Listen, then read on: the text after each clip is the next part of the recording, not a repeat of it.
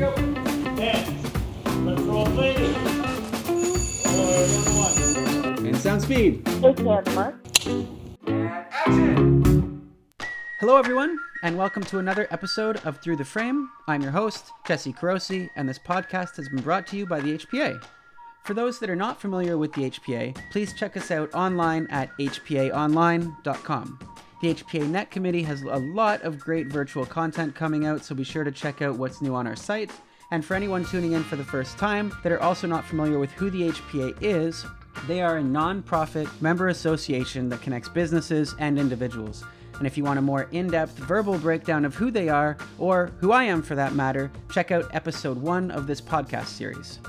And I feel like I have to say this. To all the people that are subscribers to this podcast, I'm sorry it's taken so long to get this next episode out. Things have been a bit crazy in a good way, I suppose, going from lockdown mode with zero production shooting to going back to being busier than we've ever been, at least where I'm working, in a matter of a couple weeks.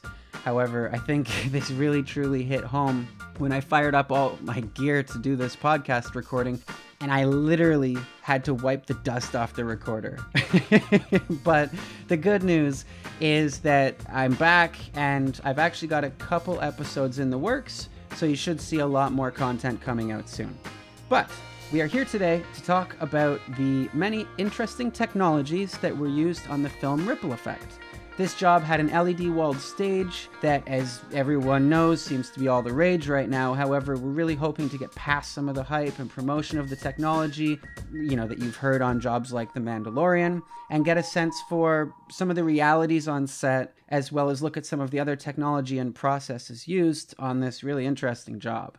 So here with us today to get into all of that is Catherine Brillhart. Welcome to the show, Catherine.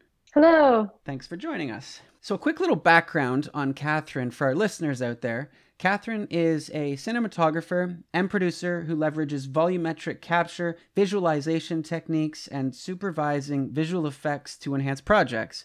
For the past decade, she's helped to redefine best practices and standards in virtual production and has advocated for diversity in the film industry through her role as the Global Board of Directors through the Visual Effects Society. And Catherine's also a member of the Virtual Production Committee within the ASC Motion Imaging and Technology Council. And a couple of her recent projects include The Mandalorian, Call of the Wild, The One and Only Ivan, and Dr. Dolittle. So obviously a wealth of experience there, which is awesome. And giving back through the ASC, that's a lot going on there in your life. Yeah. So to kick things off, I guess, Catherine, why don't you explain to everyone what Ripple Effect is? I feel like a lot of the people that are involved in these communities like the ASC are aware of it because a lot of people have been talking about it. There's a lot of buzz, but I feel like for some of the people that are not totally involved in some of these organizations, they might not know. Sure. I kind of was thinking about this. There's a short answer and a long answer. I'll go short first, just because it's maybe easier for context. So this summer, the Entertainment Technology Center at the University of Southern California produced its latest short R&D film called Ripple Effect to test virtual and remote workflows and provide insight into COVID safety workflows for major studios. I was brought onto the project as an executive producer and the director of virtual production, and was an integral part of both aspects of our project. Our main focus was to explore real-time game engine workflows in order to design and execute final pixel and camera visual effects for display on SmartStage LED walls. And using our script's 3 main locations, we basically designed and executed virtual backgrounds for each of these workflows. And that's sort of the segue into what the project is and kind of how to break it down. But to give a little bit more background for the ETC, it's a separate nonprofit that's associated with the USC School of Cinematic Arts.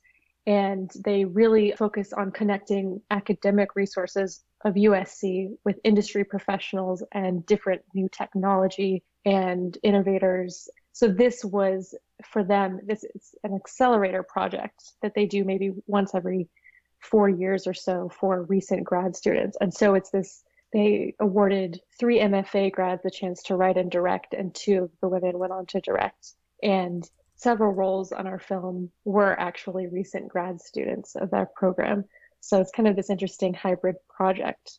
And I think that's kind of interesting too, because something that makes it unusual is that it's this sort of studio funded project with, studio level stakeholders, Universal, Warner Brothers, Amazon Studios, Wow, they Microsoft, were all involved? to name a few, right? Wow. And then because it's a nonprofit and they sort of ask for these volunteered donated resources, we had huge heavy hitter companies like Halon Entertainment, ICVR, Stargate Studios, Lux Machina, Global Trend Pro, Digital Film Tree, Wow. Virtual Wonders, like donating time and materials to the project as well to kind of elevate the tools and the workflows that we had access to.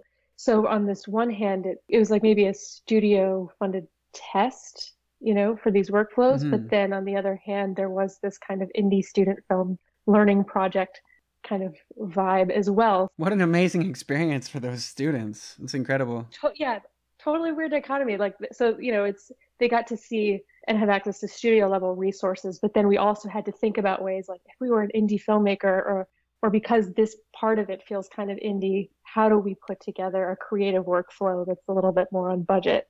That sounds crazy. It's almost like you'd have to tell the students, okay, now that you've been in the future and you want to go out to the real world to work, you have to go back in time to all the normal film sets that aren't quite ready for this yet, for the technology that you were utilizing. Yeah, but it's fun, interesting conversation. Like, so if you wanted to replicate this again on your own, here are some of the tools that you could probably still have access to. And then here are some of the tools that you'd have to pay for probably. So considering the fact that the goal was to really harness the power of a lot of new technology, who was vetting, who was being brought to the table as a vendor in the technology companies that were brought in? Who was on point for saying that, this part of the service will be provided by this vendor? Because it's not like a normal job where like production and post has or was it like a normal job where you'd have players and they'd say, I like working with Digital Film Tree, I'd like to bring them on? Or was it more like Digital Film Tree has this really interesting technology, therefore they need to be the people that are on this part of the job? It was a little bit of both. So Eric Weaver is the executive producer who pulled everybody onto the project, representing ETC from the very beginning. And Greg Chaccio and I joined as executive producers in addition to the other roles that we're playing. And that's kind of the interesting freedom of this project that I learned very quickly, was that I landed in this role and was responsible for organizing all of the vendors who were already interested in being part of the project and working with each of them to find out what they wanted to contribute, what they wanted to get from the project, what questions they had that they wanted to get solved, and how they wanted to contribute. Sounds kind of similar to like the Lost Lederhosen thing at the HPA, right? Yeah, I basically took all that input, and then I also took all of the questions that we received from Universal and Amazon Studios. We just had like lists of questions that they wanted answered from all of these use cases and from this project itself. And part of this too is like, having conversations with the director saying, hey, what's your vision? What creatively needs to happen and come out of the script, so that as I'm breaking it down with vendors and talking about what workflows are possible within the resources that we have, that your vision's also kind of being captured as well. And so, their direction also gave me more information about who else we needed to pull on the project. And of course, Eric and Greg helped pull people on as well with that direction. So it was nice that we had such a wide range of resources to tap into for this. That's great. And I heard you did something that your team was referring to as safety viz. I've never actually heard that term until this job. I'm just curious what that is.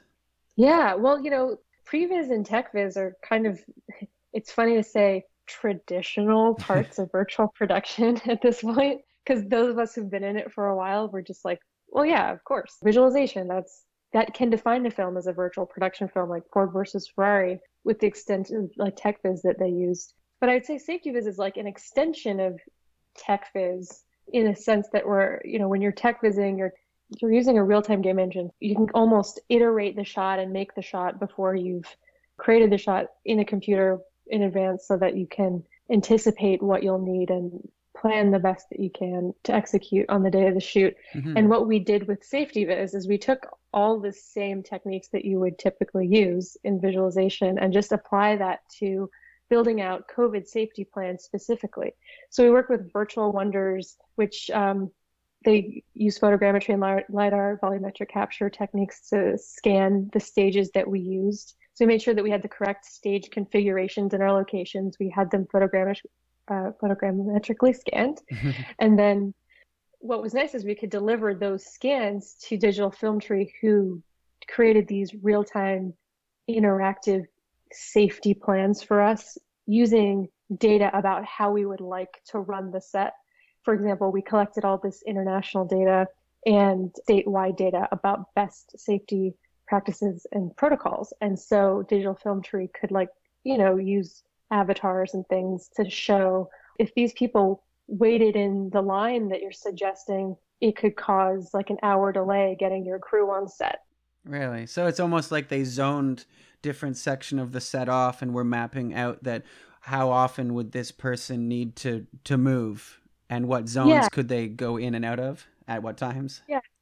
So if you didn't have a game engine, you'd probably have to work with a 2D overhead map as a producer or something and kind of try to figure out zoning, and it'd just be a different way of iterating. But what's nice about doing that in a game engine is that you can create that bird's eye view and have printable maps and guides that you can print easily for your crew. We, in fact, did that and would attach our protocol visually to the back of each call sheet.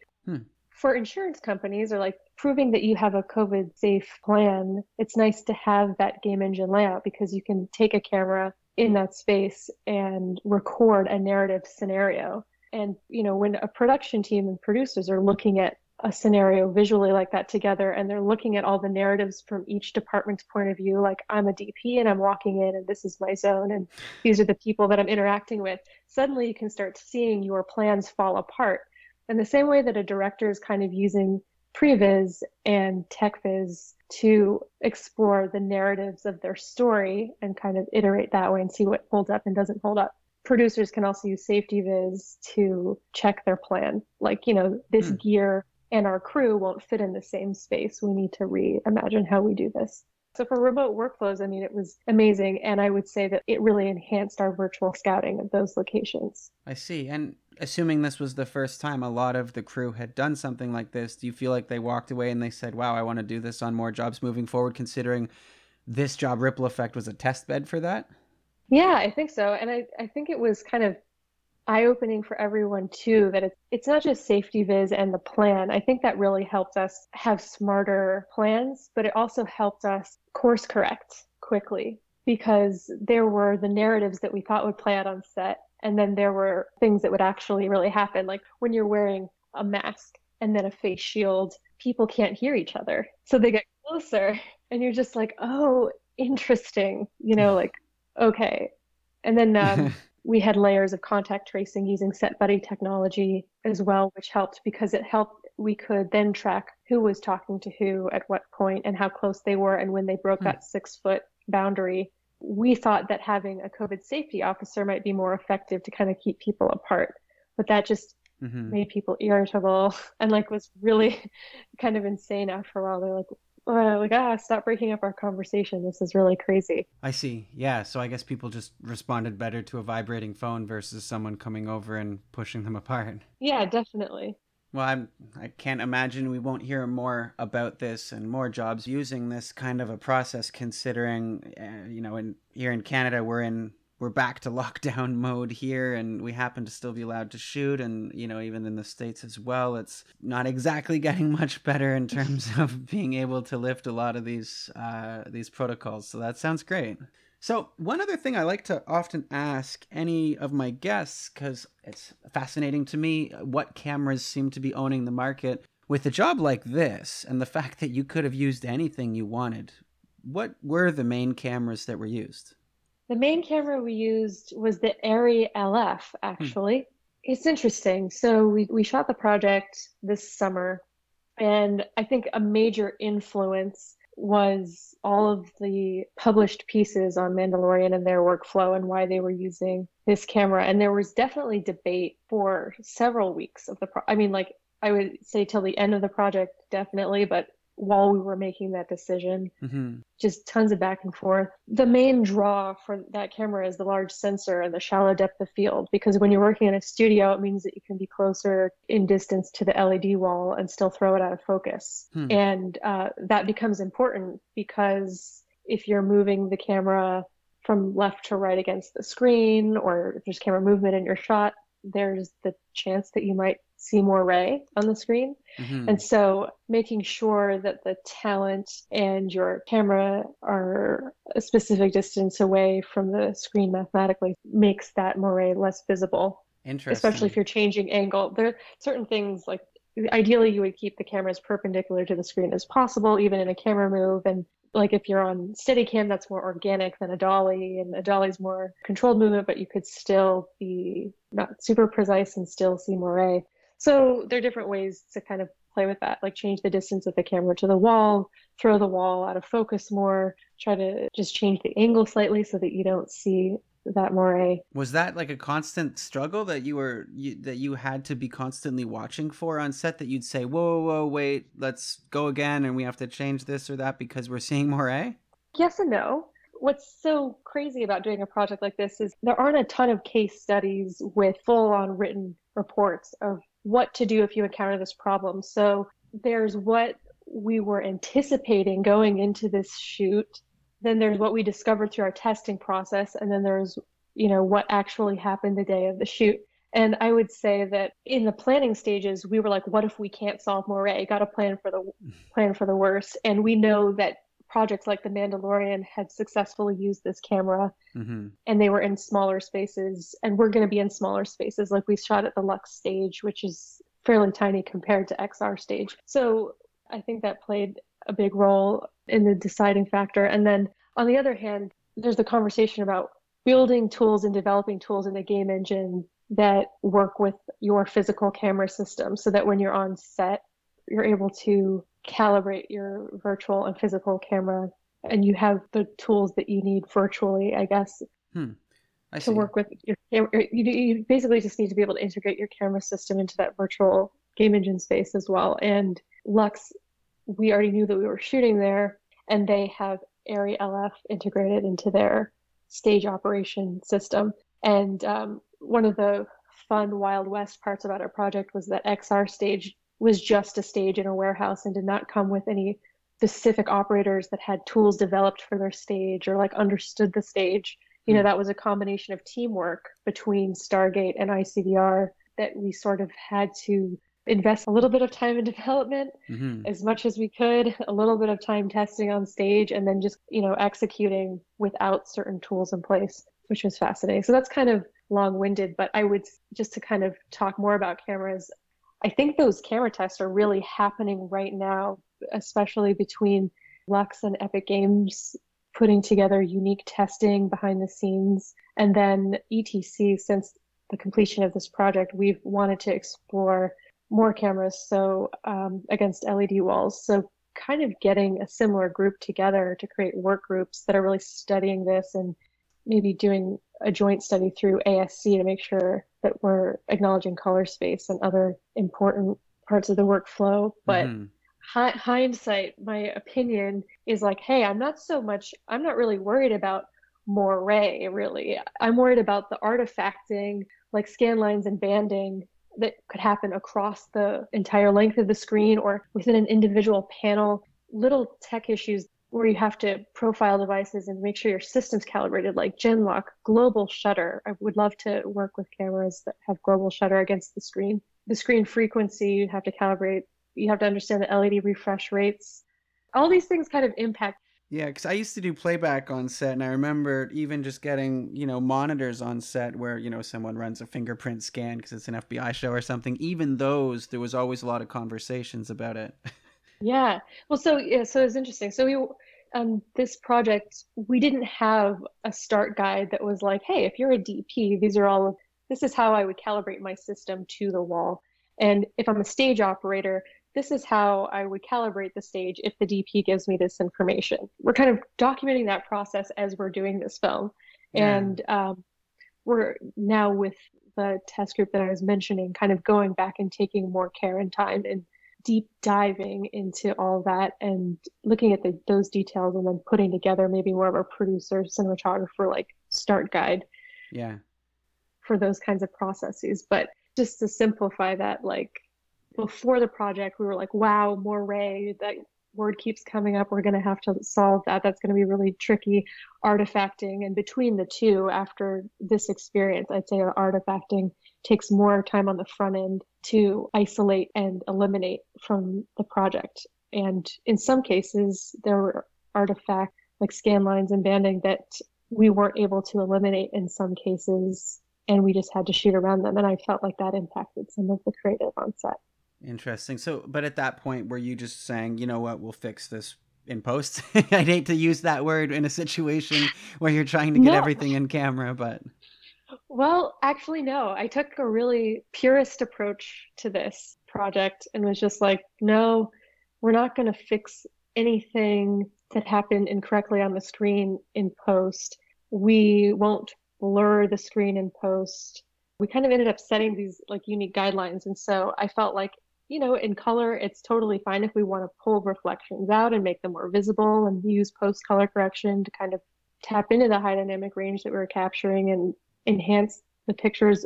If there is sound or boom equipment in existing reflections in the shots, Sure. It's okay to do a fix it, but we'll try to avoid that as much as possible. Mm-hmm. So we kind of went in with some fix it visual effects are okay, but we're going to make an effort to fix this all in camera for this specific thing.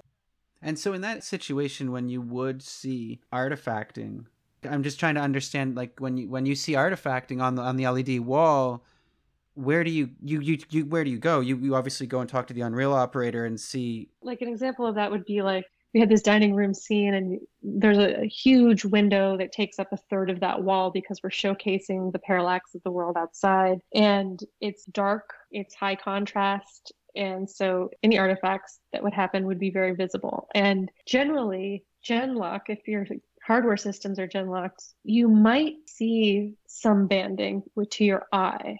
That banding that I'm describing is like if you see a line go from one side of your whole screen to the other side of your whole screen, then I haven't experienced this part, but after talking to a few other people who experience more specific banding within panels, that they just noticed little chunks of their image having artifacting issues.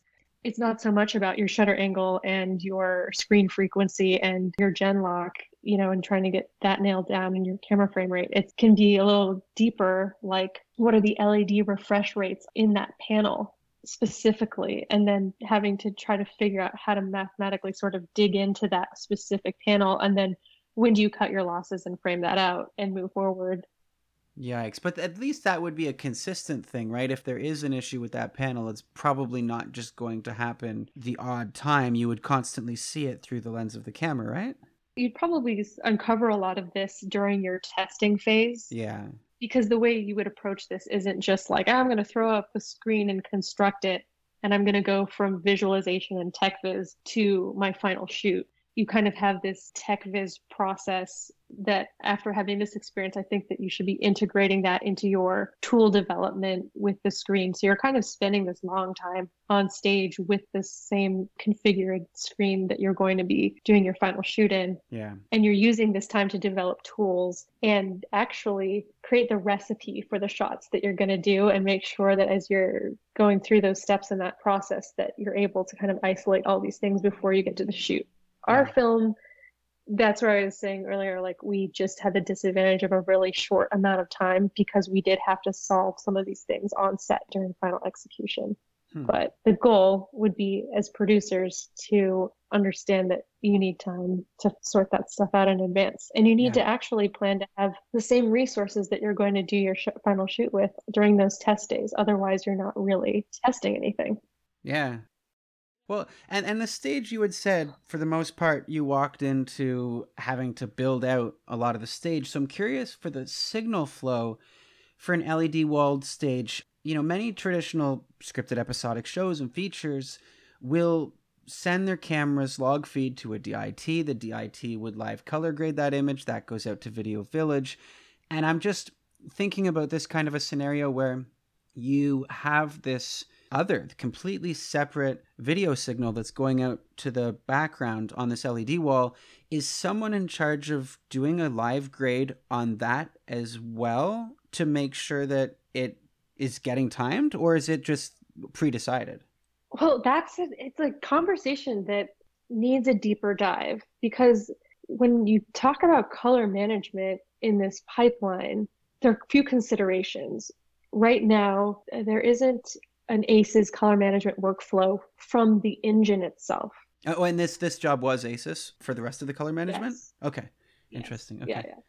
Yeah. So, but it was interesting because there isn't like an ACES or like a color space that is industry standard that you're working in Unreal Engine. But even then, you're still baking it into what's being recorded. There was that sort of component to it and making sure it was looking good to the eye, essentially. So was there a human involved in that process then to make sure it was looking good to the eye? So then that operator becomes, in the XR stage case, it would have been ICVR, who was our VAD team that then came and helped our on-set VAD team as well. So they were making sure that what we were reviewing was the same, integrity. But then when that image is displayed on your LED wall, the LED panels themselves are limited to an RGB color gamut. So if you're talking about color on your set and lighting where you're using the screens themselves to emit light and like light part of your scene, it makes you ask a lot of interesting questions about what is white on my set. So as a DP, you're kind of looking at this going like, well, okay, so I don't have a ton of control right now with the color management workflow coming out of Engine. So I don't really know what that is. But I do know that the screen is RGB, and that's different than the practical lights that I'm using because maybe they're RGBW. But they could at least say, "Okay, can you warm that up? Can you cool that down, or can you crush the blacks a little bit?" That's actually possible. Yeah, definitely. I mean, the difference between working with, and it's funny too because we had a couple different workflows here. So we had the workflow with ICVR and Stargate and XR Stage, and that was very Wild West where we had to dial in everything manually with teams that were getting to know the walls and the tech as we were going through our testing and execution. It was just like learning. And then we also had the ability to work with Lux in their own test stage where they have already developed tools that they're using. They understand the color of their screen. They work with it every day. Like they have worked with colorists already to dial in their screens to the sensor of the camera, and they can help us walk through dialing in a specific color chart that they had built virtually that we could then check against our physical color chart in the same global lighting. Yeah.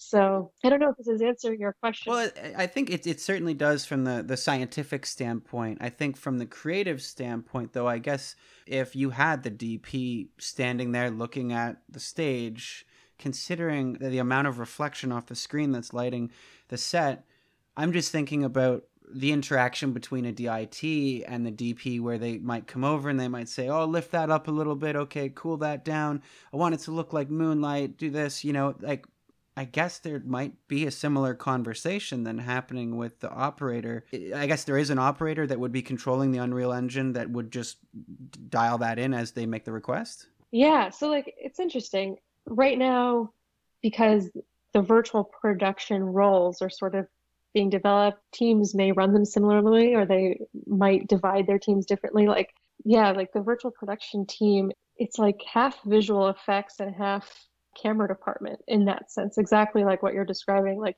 so I felt like a major part of my role on set was to help bridge that communication and make sure that the VAD team that doesn't necessarily have a ton of experience with set life and like set communication was on walkie or like listening or like was able to be connected with the gaffer or the DIT or the DP for the right conversation. And sometimes I would translate the directions that the DP had because the controls in Unreal were slightly different. So, or, helping the DP learn the language of the software, so that instead of feeling like they were playing telephone with me after like the first day of testing or something, they could just say, use this tool to bring it up a little bit, that sort of thing. But from a visual effects point of view, or I guess just with that background, collecting metadata and making sure that all of this information is recorded, I think depending on how much development time your stage operating team has or your virtual production team has to create tools that can save those changes, that's going to be very critical moving forward. That's something that we didn't have. Yeah, because in that like the heat of the moment, and you make those changes, if those aren't being tracked and you need to access those later to rebuild the background because you weren't happy with it in post, not that you ever really want to do that, I guess you would want to at least start from where they were on set. Yeah, exactly. That's where like you have to think about it the same way as any visual effects shot. I guess essentially any change that you're making that impacts that virtual background are visual effects notes. And is that actually a possibility where you knew that on set you weren't quite happy with the environment? Maybe it wasn't even fully finished, but you still use it for the benefit of the lighting benefits that it has, knowing that you're going to have to still roto in post. I mean, maybe this isn't even a real scenario, but I guess I'll continue this train of thought, assuming it might be. But is it possible to essentially save that as a project, go back, and then work on essentially cleaning that up and finishing the environment and lighting or whatever it may be in there, to then re-render that to put in the background? Because traditionally, on a lot of the jobs, at least I work on, I'm pretty sure the environments that they're creating are not in Unreal. But if you are on set, the environment's in Unreal, but people, are not happy with it and need to fix, I don't want to say fix it again in post, but redo something. Yeah. Would they still go back to Unreal while in post? Well, I mean, I guess I think it comes down to your budget and how you want to use these tools in your pipeline and what you want to get out of them. So for example, sure. I mean, I would go back and use an Unreal render if I didn't have access to other visual effects software and I was kind of using this game engine to kind of make my whole film. That kind of makes sense. When you're building out a workflow like this, a disadvantage that we had on the project was having a limited amount of time. We really had maybe 8 weeks to prep for this shoot, and we should have been able to double that. Just minimum. And I would give that metric to bigger projects or any other project that wants to use these fix it and prep in-camera visual effects workflows. It's really plan on having an extended front end on the project, because the thing that we did that's totally different that most people probably wouldn't do as a practice was have our visualization companies' VAD teams actually have their work go in as the final in-camera visual effects on the walls. Generally, what you'd want to do is have your production designer manage your visualizations VAD team and your visual effects company's VFX team, and kind of hire your visual effects team and visualization team at the same time, so that they're sharing assets. You have a non-destructive asset pipeline, and you could certainly, to your point where maybe you go and you shoot your content on an LED wall, maybe using a green screen frustrum in the background with the, maybe the content that you've gotten from the visualization company, just so that your actors can see the environment, you're being lit by the environment.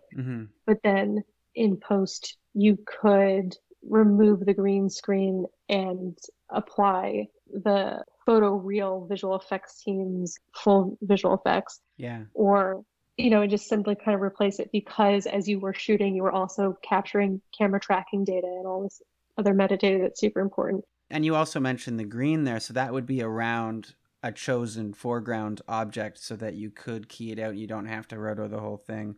Yeah, and what you could do on set, I mean, even if you're shooting a green screen frustrum on a LED wall, so the advantages of the green screen frustrum on an LED wall would be no green spill. which is nice. You get that clean lighting of your environment. And just to make sure for people like me that don't know what Oh yeah, frustrum sure. means, so when you say green screen frustrum, you mean like a limited space of green, whereas the surrounding area is the actual environment? Yeah, well, so imagine like you're shooting a camera with a 50 millimeter lens. You would see your green screen match that frame lines, that exact lens. So your frustum would match.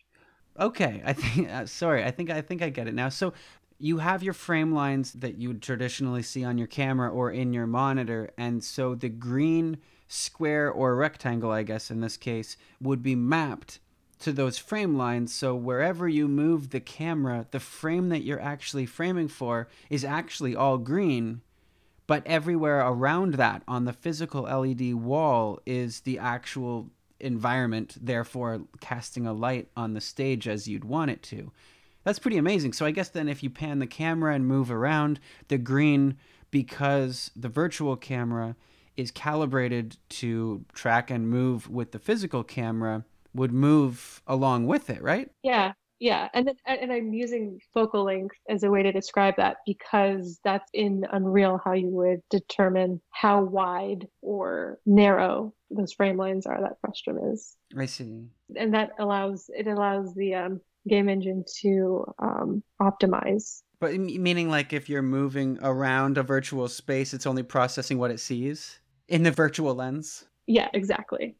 So you would adjust it to be a little wider if we're experiencing latency, Mm-hmm. but it definitely helps if you have more information in that background. I see. So that's what I was kind of saying before, where there's a process right now happening trying to get different camera systems integrated with these smart stages because it's not just about pointing and shooting at the camera. You've got to make sure that Unreal Engine has tools developed inside of the software that interact with each camera essentially. Yeah, for sure. It's interesting thinking about the amount of metadata that would go into this and all the discussions about even at the AIC we've been talking a lot about tracking metadata, and there's certainly a problem I feel across the industry in general with tracking very simple metadata and coming up with nomenclature that everybody uses, the same vocabulary and things like this, translating this Mm-hmm. I guess I'm just thinking like this all of a sudden Yeah. like there's a whole new world. But I guess that's also a good opportunity that maybe because you don't have this legacy that some of the other metadata things do, maybe you could get in front of that to try to have more people using the same terminology and translating the information in a little bit more of a cohesive, standardized way. Yeah. Well, I mean, up front, it adds a little bit more complexity because we're adding game engine language to metadata. Yeah. So part of this process too is actually working with DPs and I guess visual effects supervisors to say, look, this is the language that we'd like to use. And when you're developing tools with your stage operators or your VAD team or whoever's working with you in the engine on stage, you're building tools that represent metrics and naming conventions that are recognizable by people on set, really, Yeah. and then finding commonality there. Interesting. So obviously a lot to digest there with the LED wall end of things, but the team were also using a virtual video village solution, right? I'm just curious if you're able to speak to, I guess my first question would be, what company was brought to the table, considering this is certainly a hot topic right now? Yeah, I mean, it was really interesting. So Greg Chaccio was our workflow architect and the head of post-production technologies, and he had a similar problem to solve that I did in the same sense where I was kind of helping organize vendors and making sure that we were trying out, different techniques and things. He was also pulling in resources for this virtual video village and these remote workflows. And he put together some pretty amazing things for us. I'd say one piece of this video village that worked extremely well was the Teradek Bolt setup. Mm-hmm. And he was able to take this, it looks like it's in a backpack. It's like this really interesting, like high-tech thing, but it's a really important network solution. And his configuration allowed us to essentially live stream our content with pretty much zero latency through Fifth Kind's core platform for our stakeholders at the same time simultaneously and side by side, they were able to see a very wide angle fisheye witness cam of what we were doing on set. Oh, that's interesting. It was very interesting. I mean, from a COVID safety standpoint, it gave everyone a lot of comfort to know that they could kind of feel like they were participating, but they could also see that we were being safe and everything was monitored. And then from a creative standpoint, it meant that one of our directors, Margot, could take an emergency trip to New York City and direct with zero latency from set. I mean, remotely. Yeah. She could be directing and see what we could see. So, I see. Or it meant that we could redistribute our crew on set and say, oh, wow, well, we noticed a lot of people are kind of congregating around this monitor on day one or during testing. If people just use this on their iPhone or their iPad, they can stand X feet apart and have their own monitor. Mm-hmm. It just really provided an interesting solution. And do you know if it was, I don't know if you've ever seen Moxion's Immediates workflow, where they actually allow you to, the camera records, and then the moment you stop the camera recording, it triggers the proxy, which goes into the cloud, which goes into Moxion, and now people can control their own playback. Was that a thing, or was it only a live video feed? So if you want to go back and review takes, like, would you have to call on a video assist operator, or could you control that through Fifth Kind core? I can't speak to all of the details, but we had it set up in a way where the live feed and the witness cam were sort of separate from dailies. We ended up, I think, just delivering our dailies to Technicolor, and they helped us upload those dailies to Fifth Kind core. But then once we had all the dailies organized in Fifth Kind core, it was incredible because we had access to all of our visualization and pre-production assets linked to all of those dailies. So stakeholders could see the shot, they could see assets that we were building in relation to the shot, they could see the script notes from that day of shooting. Interesting. Yeah, consolidating digital assets into a dailies review platform, I think, makes a lot of sense. And to be honest, I'm surprised that a lot of other platforms like Pix and Dax and others haven't done this yet or caught up. But yeah, so for anyone taking on a job like this, attempting to get in-camera visual effects using an LED-walled stage, I'm curious if they should be expecting to slim down on staff or actually have more staff than they're used to on the traditional jobs. Well, it's interesting. I don't think that this workflow necessarily slimmed down the roles that you need. I feel like everybody's roles that would normally exist are critical for this project. I think there's the addition of the virtual production component, like the stage managers and whoever's running your VAD content. I think from a virtual production, like VAD sort of side, making sure that you have a strong CG supervisor or like CG lead present, whether they're remote or on set, is critical, just to make sure that the integrity of all of your assets are holding up, especially if you're getting in-camera, like final in-camera visual effects. You want to have those key leads present. Final in-camera visual effects. That's amazing. Yeah, it's just like, it's insane. Something that we were also talking about from that standpoint was having somebody who is available to help with networking, because especially if you're planning to have live streaming and remote employees, like whether they're in another room or and like remote video village, all of a sudden the internet goes down, who's on point for that, right? And I would say that like that would be the interesting turn of events with this film, was just we need all these key people, but how do we organize them on our set so that they're in the vicinity or in the space or have a dedicated room that's COVID safe where they can be remotely working presently and still not on the set that the actors are on, if that makes sense. Yeah, for sure. Yeah. There's a couple jobs that have happened here in Toronto that I thought were interesting with that, where the camera actually had what's called an NGO attached to the camera, which sent the live video feed from the camera to the video assist operator that was sitting in his home. And then he was streaming out the signal to all of the remote people from his home, and he wasn't even on set. It's pretty incredible what's now available to the world, and all emerged because of COVID. As terrible as this situation is, we've certainly fast-tracked a lot of technology. Yeah, totally. I mean, I thought an interesting part of the new set vibe is welcoming computing to the onset process in a totally different way, where you almost have to have a different type of patience and planning Like, what if the computers overheat that are Mm-hmm. running the LED wall? What if there's a power outage because you're shooting in August and there's no air conditioning? Or what if you're experiencing computer crashing while a director is getting like the take of their lifetime? Yikes. Yeah. We were lucky enough like that one didn't happen to us, but just some of the like overheating issues, I think.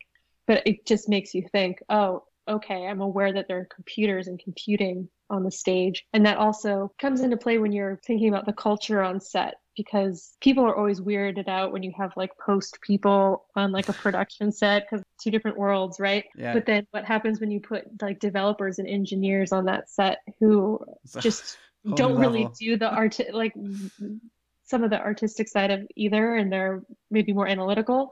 So you just there's some new soft skills that are coming with this teamwork as well, which is kind of fascinating. Yeah, for sure. Yeah. Obviously, it's pretty amazing to see so many various companies and leaders of our industry getting together to push a lot of these workflows and ideas. But we'd also like to see the movie. Is that on the horizon? How is that going? Yeah, we have a final film, and I believe it's actually now finished. It's gone through final color and finishing. And it was so fun to watch it go through color, because, it was a great way to, in one case in our battlefield sequence, do some final integration of our practical and virtual set and kind of see those compositions come together. Well, here's a question for you as well then in regards to color. When we normally do traditional final color work where we're getting visual effects shots from a vendor, we might receive mattes with that. And therefore, you can color time specific layers during that final color process. Considering the fact Unreal has that virtual camera, I'm just wondering, is there any way for that to provide mattes to your final colorists? It's almost like you'd have to flag the difference between what Unreal camera saw versus what the other camera saw, find the difference, and then that could create a matte. But like that could be interesting. Yeah, I would think, if you could turn that over. I think that is achievable. What I can't speak to is whether it's out of the box achievable, or if you'd have to develop, spend some time developing that tool for a specific use. But I do think that is something that you can achieve. Interesting. Okay, but I guess back to the release of the film. What is the next action? I believe as of now it's done, it's just not released. And what's exciting is we're timing the release with our white paper. We're all writing this white paper together with our findings to do this super deep dive, going through all of our use cases, giving anecdotes about what happened on set, how we planned it to go, how it really went, and then just learnings from pre-production all the way through post. So I think ultimately they're trying to time the release to come out together. But I know that our film's at least through the color step. That's really exciting. I can't wait to see that. And for anyone that is involved in technology in any way in our industry, the idea of getting a white paper and the film at the same time does sound pretty cool. Yeah.